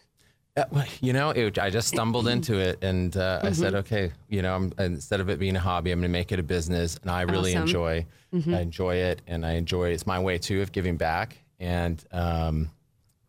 So I have another question for you. How involved and how interested are the boomers in this? Because I think there's a real need for the passing down of that wisdom to the younger generations. They really are. I mean, I just had a conversation with Brian Smith this morning, and we were talking about it. And I think that's part of it. It's a legacy piece, right? It gives them an opportunity to pass that on. And here you have willing Xers and willing millennials that do want to listen, and we do have a level of respect, that we will listen and be gracious about it. And we also have a lot to give too. And I think the boomers that come, they want to. They want to keep their finger still on the pulse. They want to still want what's going on, what's relevant today. What are these guys and gals, what are these kids thinking? Right. And how can we be better? Right. A lot of them sit on boards. A lot of them are involved in community. So. Right. I've always been someone who's really big on the idea, and part of it is my corporate background, but the idea of continuous learning and learning from other people. I just love it. I just love everything that you're doing. Right. Well, you think about like the aging workforce, and that's something that as an employment lawyer we talk about a lot, like what's going to happen with the workforce as everybody starts to retire. And if we don't have a mechanism for passing this leadership and experience down to the younger generations, then we could have, some growing pains as a result of that. Look, you made some comments earlier, and it is. I think it's our responsibility. Yeah. It's our responsibility to pass those best practices Not down. to mention, though, since you're talking about business law, I'm thinking of all the different challenges that businesses face today with the regulations and the laws and everything, that I would think that having a group like this would also be a great place to deal with all those issues that you face as a business owner as well. Right, Alicia? Right. I can really relate with the older generation saying, stop, we need to plan things a little bit, because you're just going to run right into a trap. Right. And you know what those traps are, because that's what you do. Most of them, but some of them through falling into them myself. Yeah. Live it, learn it. That's right. Well, look, members are going to have access to briefings as well, and those will just be specific subject matter briefings. Right. So it could be on legal issues, it could be on accounting, it could be on tax, it could be whatever it is that has to do with your business or with life. Those things will be available to members as well. All those resources. Great, fantastic. Great. So if people want to apply to join, do they have to wait for an invitation? Right now it's open, and it'll be open until January 1st. And then January 1st, it's It'll be through invitation. So get in now. That Get alarm in now. was you got a window before that alarm goes off on you joining. See, I put my phone on airplane mode. That part. That's okay. Thanks so much for coming in. Thank you, Tell guys. I everybody appreciate again it. one last time where they can get more information. LifeLoungeSD, as in San Diego.com. LifeLoungeSD.com. Awesome. Thanks so much. Thank you. I just love what he's doing in those workshops. So I love so much about San Diego, the entrepreneurial spirit that we have here. You know, people who don't, haven't really been here or spent any time here. I think the perception is we're just a big, surf town. And yeah, that's a part of who we are. But we are the hub of the bioscience industry here in San Diego. This is a high-tech town. We have multiple business incubators here in San Diego that are funded by venture capitalists, because we've got all these incredible minds who have products and services they want to bring to market, and they just need some help to get that off the ground. So we've got EvoNexus, we've got ComNexus. We've got so many people here in San Diego that you see on Shark Tank every time you turn it on, from tower paddle boards to Bonafare, low-calorie wine. San Diego is such a town for business and entrepreneurs, and as well as people who, like Tim Owens, have workshops and other services and ways to help entrepreneurs and help business owners. And I just love that, because as much as I love politics, I'm also a business person at heart. And, that's one thing that the Republican Party needs to do a better job of, too, is the left has done so much to demonize corporations and to demonize businesses and business owners. We've got this whole war on women and, income inequality. And we've got all these actors talking about income inequality, and actresses who are making $20 million a film, while their little makeup artist is probably getting, $200 and driving home with her bumper for her car dragging on the 405 all the way home, and can't, has to drive 2 hours one way to be able to, live in a place they can afford. Okay. No talk about that. No talk about the income inequality going on in the sports or this and that. It's directed at corporations, and the Republican Party needs to get better at helping the American people to understand there's no such thing as government money. The lifeblood of every dollar spent by the government comes from employees, comes from business owners. Those business owners take a risk. They risk and assume the liability. They risk their life savings. They take out loans. They take out mortgages on their home. And if that business doesn't succeed, they lose every dime of that. They lose sleep every night because and sometimes go hungry, or don't, pay the light bill or whatever, so that they can meet a payroll, so that they can put food in somebody else's mouth. The Republican Party needs to start speaking up for business, because the left is all about destroying business. One of the ways they're about destroying business is through the climate change hoax. That's about wanting to, every aspect of it is liberalism. The transformation is about tearing down our systems, particularly our free market system, and trying to turn it into one big centralized government income redistribution scheme. And the climate change is one way to do it. That's one reason why they love that socialist libtardistan Scandinavia, because they got everybody over there shoved into an urban area, controlled, told what they can drive, what they can eat, this and that. And in part because supposedly that's going to help the planet. An evil corporate-based America is destroying the planet, and America is overdeveloped. And, that's part of what Obama's all about. This one world government, it's all about the spreading of mediocrity around the world because of resentment and greed of America having something going for itself. One of the ways that they are transforming us with that is Obamacare. And so many of the American people who were economically illiterate and don't understand the most basics of economics bought into the lie that, they should have free health care, and that somehow with Obamacare, they were going to get medical care for free somehow. I don't know how they were able to convince the American people of that. Actually, they weren't, because if you remember back, they weren't able to persuade the American people to vote for it. Neither party wanted it, really. So the Democrat Party in power kind of did shenanigans through different procedures in Washington to shove Obamacare down the throats of the American people. They had some help with John Roberts when it finally went to the Supreme Court. Then the American people kind of started to get a taste for what it really was, which is just government-run insurance. It does not mean you can have an Obamacare insurance card but not have access to see a doctor, because they're not required, at least at this point, to accept Obamacare.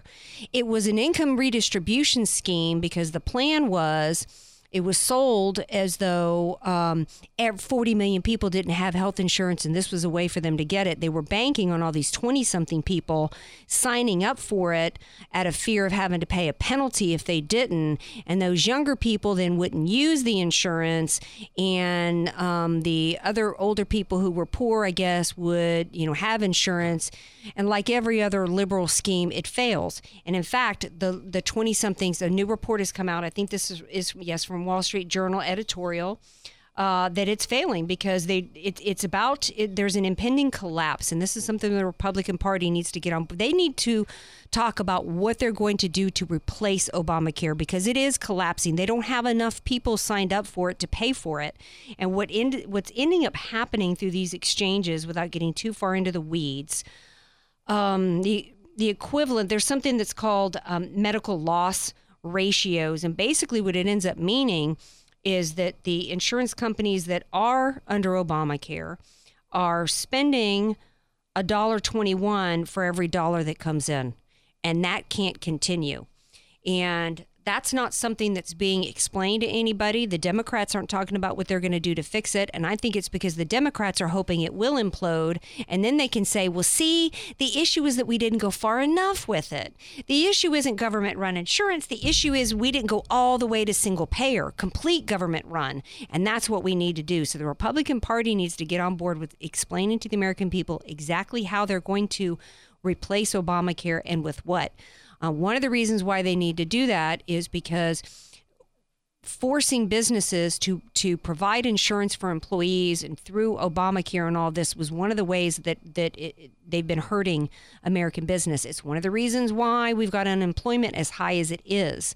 If you got over 50 employees, there's a whole lot of Obamacare regulations come into play. So businesses are putting people under part-time employment so they don't have to deal with it, or they're not hiring people and staying under 50 employees. So Republican Party, do something.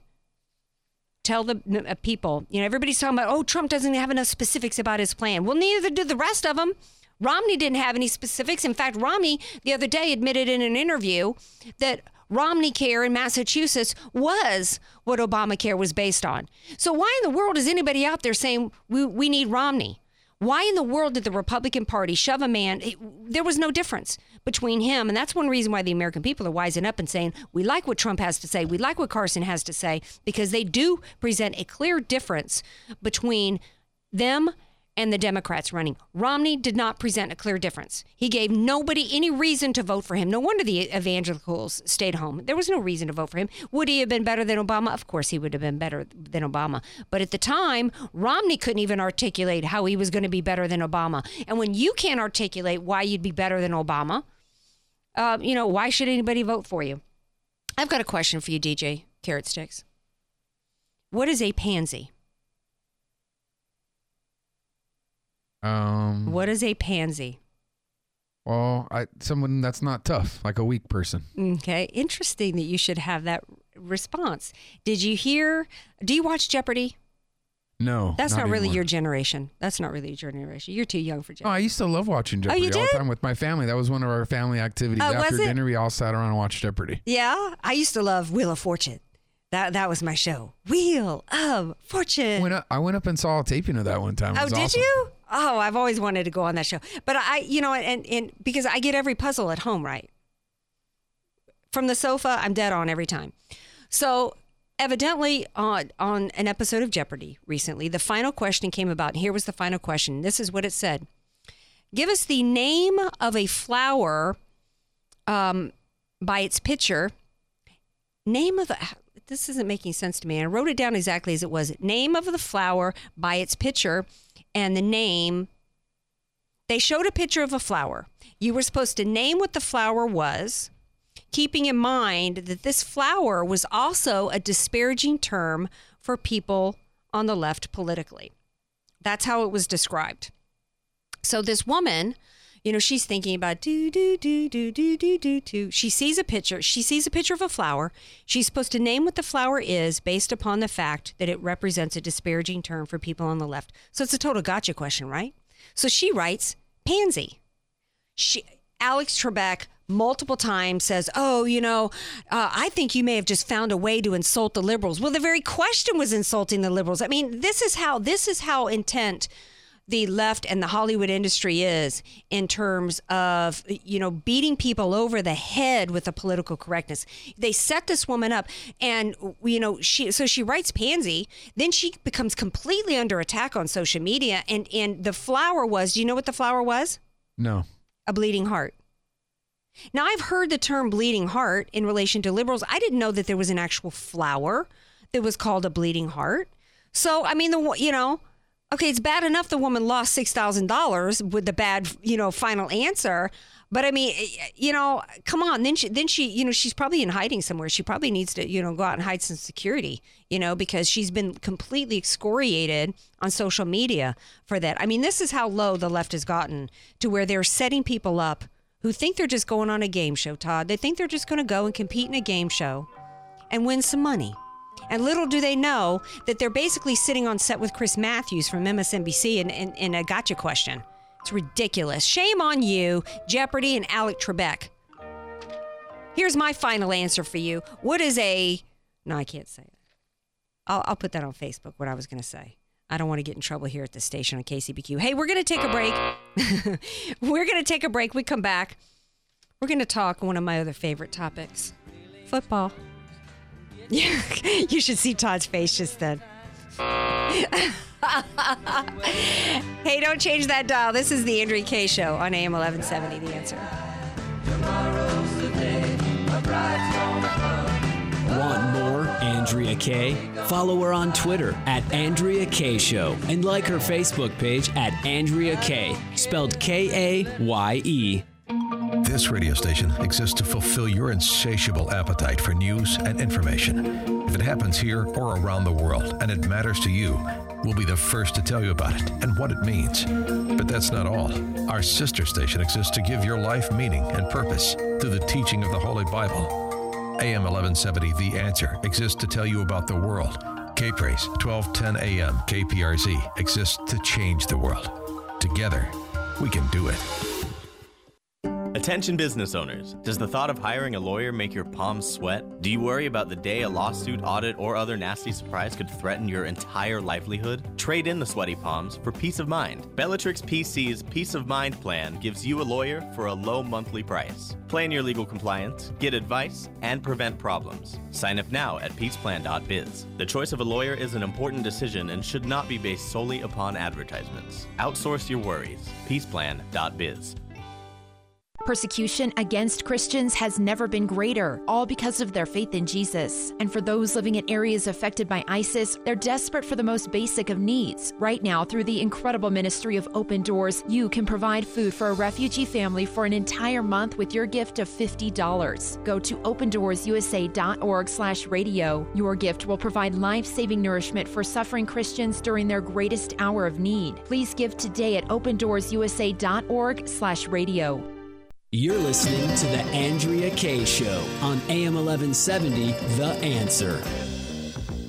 Welcome back to The Andrea Kaye Show. We are closing things out. We got about 10 minutes left here. I've had a good time tonight. I had Craig Sewing on the show. I had my buddy Timothy Shea on the show, and the Bellatrix Buisness Block, and Tim Owens, who's doing amazing work. And speaking of shows, what are you doing Wednesday night at 7 p.m., Todd? You're going to be here, aren't you? Yes, I'll be working here. Doing what you do. For those of you who don't have any plans, if you don't have anything to do on Wednesday night at 7 p.m., check me out. I'm actually going to be filling in. I've been doing a lot of guest segments recently on America Trends TV with the one and only amazing Dr. Gina Loudon. It's just been an honor and just a privilege and just so much fun to be on that show. I've been on, I think, last 5 weeks I've been on either Wednesday or Thursday night. This past week I was on Friday. And I've been honored with the chance to sit in as host of this week's show. So I'm actually going to be filling in, shaking in my shoes. I'm going to be filling in as the host for the hour. That's America Trends TV on U2 America Network. Hopefully you have it as part of your cable package. If not, hopefully you can find somebody who does have it. It's channel 186 here in San Diego on Time Warner Cable. Check it out. I'm not sure what the topics are going to be yet. I do think so far what I know is I'm going to have Christopher Hahn. He will be on as a guest. And you know him, he's been on my radio show. This is the first time, I will have talked to him live, face to face, actually. He should be shaking in his shoes if he's going to be debating me face to face. And then also, guess who else they have coming on? None other than Alfonso Rochelle from Zone Nation. Do y'all know who that is? You don't know who Zone Nation is, Todd? No, I don't. You need to get out of the booth more, brother, because that dude is like serious. He's the one back in 2012. He was like, look, he's African American. He's like, the Republican Party wasted an opportunity when they let Herman Cain get run out by some skeezy women that were set up by the Democrats to, make some accusations against him. I mean, good grief. The left is running around, having affairs all over their women, in front of their women. And, some accusations on Herman Cain, So anyway, we don't need to go too far down that. But anyway, Zoe will be on, and I'm not sure what else is. I'm going to keep y'all posted on that. So definitely try to tune in. Give me some support and some love on that. And thank you so much to Dr. Gina for giving me this incredible opportunity. It's truly an honor. So that's coming up Wednesday at 7. I was going to try to ask the producers of the show of Dr. Gina's show, America Trends. I was going to see if they could finagle that guy, Nick Hardwick, former Charger, who's got a TV show called Behind the Bolt. Have you checked that out, Todd? No, I haven't, but that guy is awesome. Nick Hardwick's one of my favorite ex-Chargers. Oh, yeah, he's amazing. So I was going to ask the producers of the show to see, if they knew him, to see if they, but his show was on Wednesday nights, Behind the Bolt at 9:30. So, because, it's like, I am just, what do you have to say about humiliated? This is, for those who don't know, the Chargers and the Raiders, that's our big rivalry. And it's a huge game for us. I don't even like to go sit in the stadium anymore because in years past, if the Raiders lost, which typically they did, you got to be careful on your way out. These are some serious fans. They humiliated us. The score didn't really tell the story because, they basically sat back and kind of let us, have some points at the end. They ran us up and down like we was just some third graders. Yeah, they were doing whatever they wanted to do. They wanted to pass, they passed. They wanted to run, they ran. Yeah. So I was at the game. That was terrible. You went? Oh, no. Spent $130 to sit in like a bunch of Raider fans. It was terrible. I hated it. I was going to leave early, but I go, no, I spent this money. I'm going to stay to the very end. But, they were... It was practically like, nah, we beat you, pointing at me and stuff. You're lucky that's all that went on. Be glad they were in good spirits, really. But, seriously, I think you should demand a refund because, quite frankly, a performance that bad deserves, come on, Chargers. It was pretty bad. And then I don't know what hurt more the loss or the news that the team said that they are going to file to move to Carson. And well, after that performance, I don't know how many people are going to be particularly sad about that. Really, they didn't play with any heart, honestly. But you know what? I really think in part somebody said to me, it's because, these players all make so much money. They don't have the motivation. I'm starting to get more and more into college ball because that's where the heart is. These boys are out there trying to, hoping they're playing for their school. So they got that team pride in a way that, players, I found out, I was like, Miles Austin is playing now for the Eagles or somebody, he's not playing for Dallas anymore. There's such musical chairs. There's not that sense of pride for your team anymore. Plus, these boys in college are trying to get to the NFL, so they got something they're really pushing for. That's where the heart is. So go Tigers, LSU. We're still undefeated. We may be going all the way. In fact, there was one poll that came out, Todd, not the BCS knuckleheads, but another one that said the real number one team in the nation is not the Ohio State. It's LSU, baby. That's right. Mm-hmm. All right, so I got about 5 minutes left. I got to get to a serious topic. I usually like to end on something a little bit lighter, but I don't want to miss an opportunity here to talk about an issue that hasn't been getting a whole lot of play lately. We got to keep some focus on this because we had the President of the United States turn down a defense funding bill last week. These are treacherous times for the military. If we keep some focus on this on social media, let our elected officials know, and especially Trump and the people running for office. Trump's on this. Trump said the other day, and I'm talking about the threat that we face around the world with radical Islam and what's going on in Syria. Spiegel did an article, Der Spiegel online had an article called The Iranian Project. Thank you to Peggy for posting this. The truth about why Assad allowed Russia to get involved. And it's because basically it's the same reason the store owners gave Don Vito money. It wasn't for his olive oil business. It was for protection. Because at this point, they allowed the Iranians to come in, the Iranian Revolutionary Guard to come in, Assad did, and help prop him up. But the problem now is that these are the same Shiites who basically were behind the internal revolution to knock the Shah out and to, have victory over the Sunnis and instill the most radical form of Islam.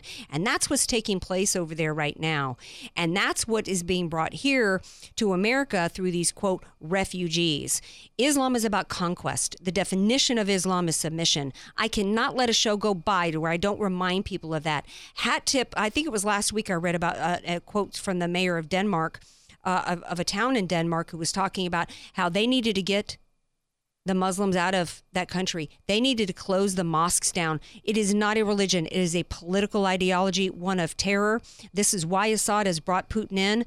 Putin sees it as an opportunity to take more territory himself. So it's not because he just loves the Syrians so much. But we need, not one Republican really has said it in the way that Trump is starting to go there. Trump is starting to get to the point where he's saying, we can't allow this. He's saying at this point we need to close the radical mosques. We really need to close them all down. We need somebody willing to stand up and say this is not a religion, so they don't get the protections.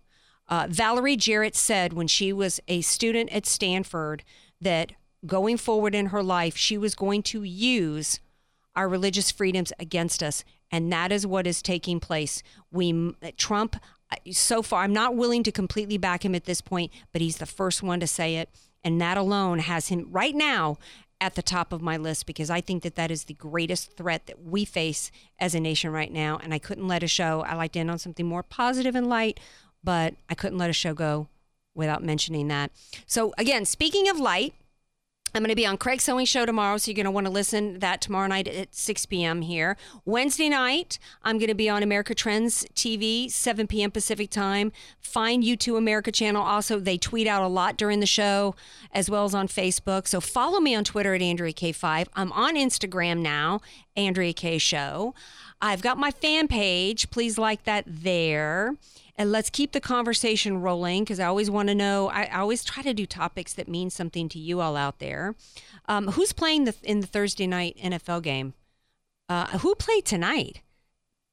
Was it Arizona and who?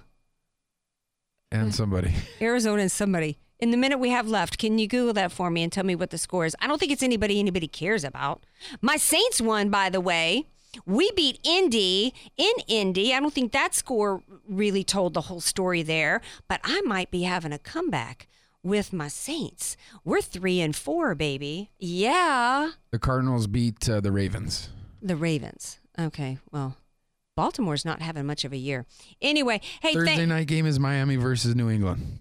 Okay, Miami just ran all over somebody on Sunday, like 40-something to. Who did they play? Miami on Sunday.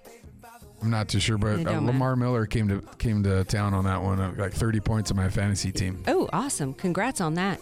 Hey, thanks so much for sharing this time with me, you all out there. I love you so much. Follow me on Twitter at Andrea K Show. Friend me on Facebook. Like my fan page. I'm on Instagram. I'm everywhere. Wednesday night, America Trends TV, 7 p.m. Pacific time on U2 America Network. Have a great night, everybody. Love you all. The Andrea K Show on AM 1170. The Answer is sponsored by Andrea K.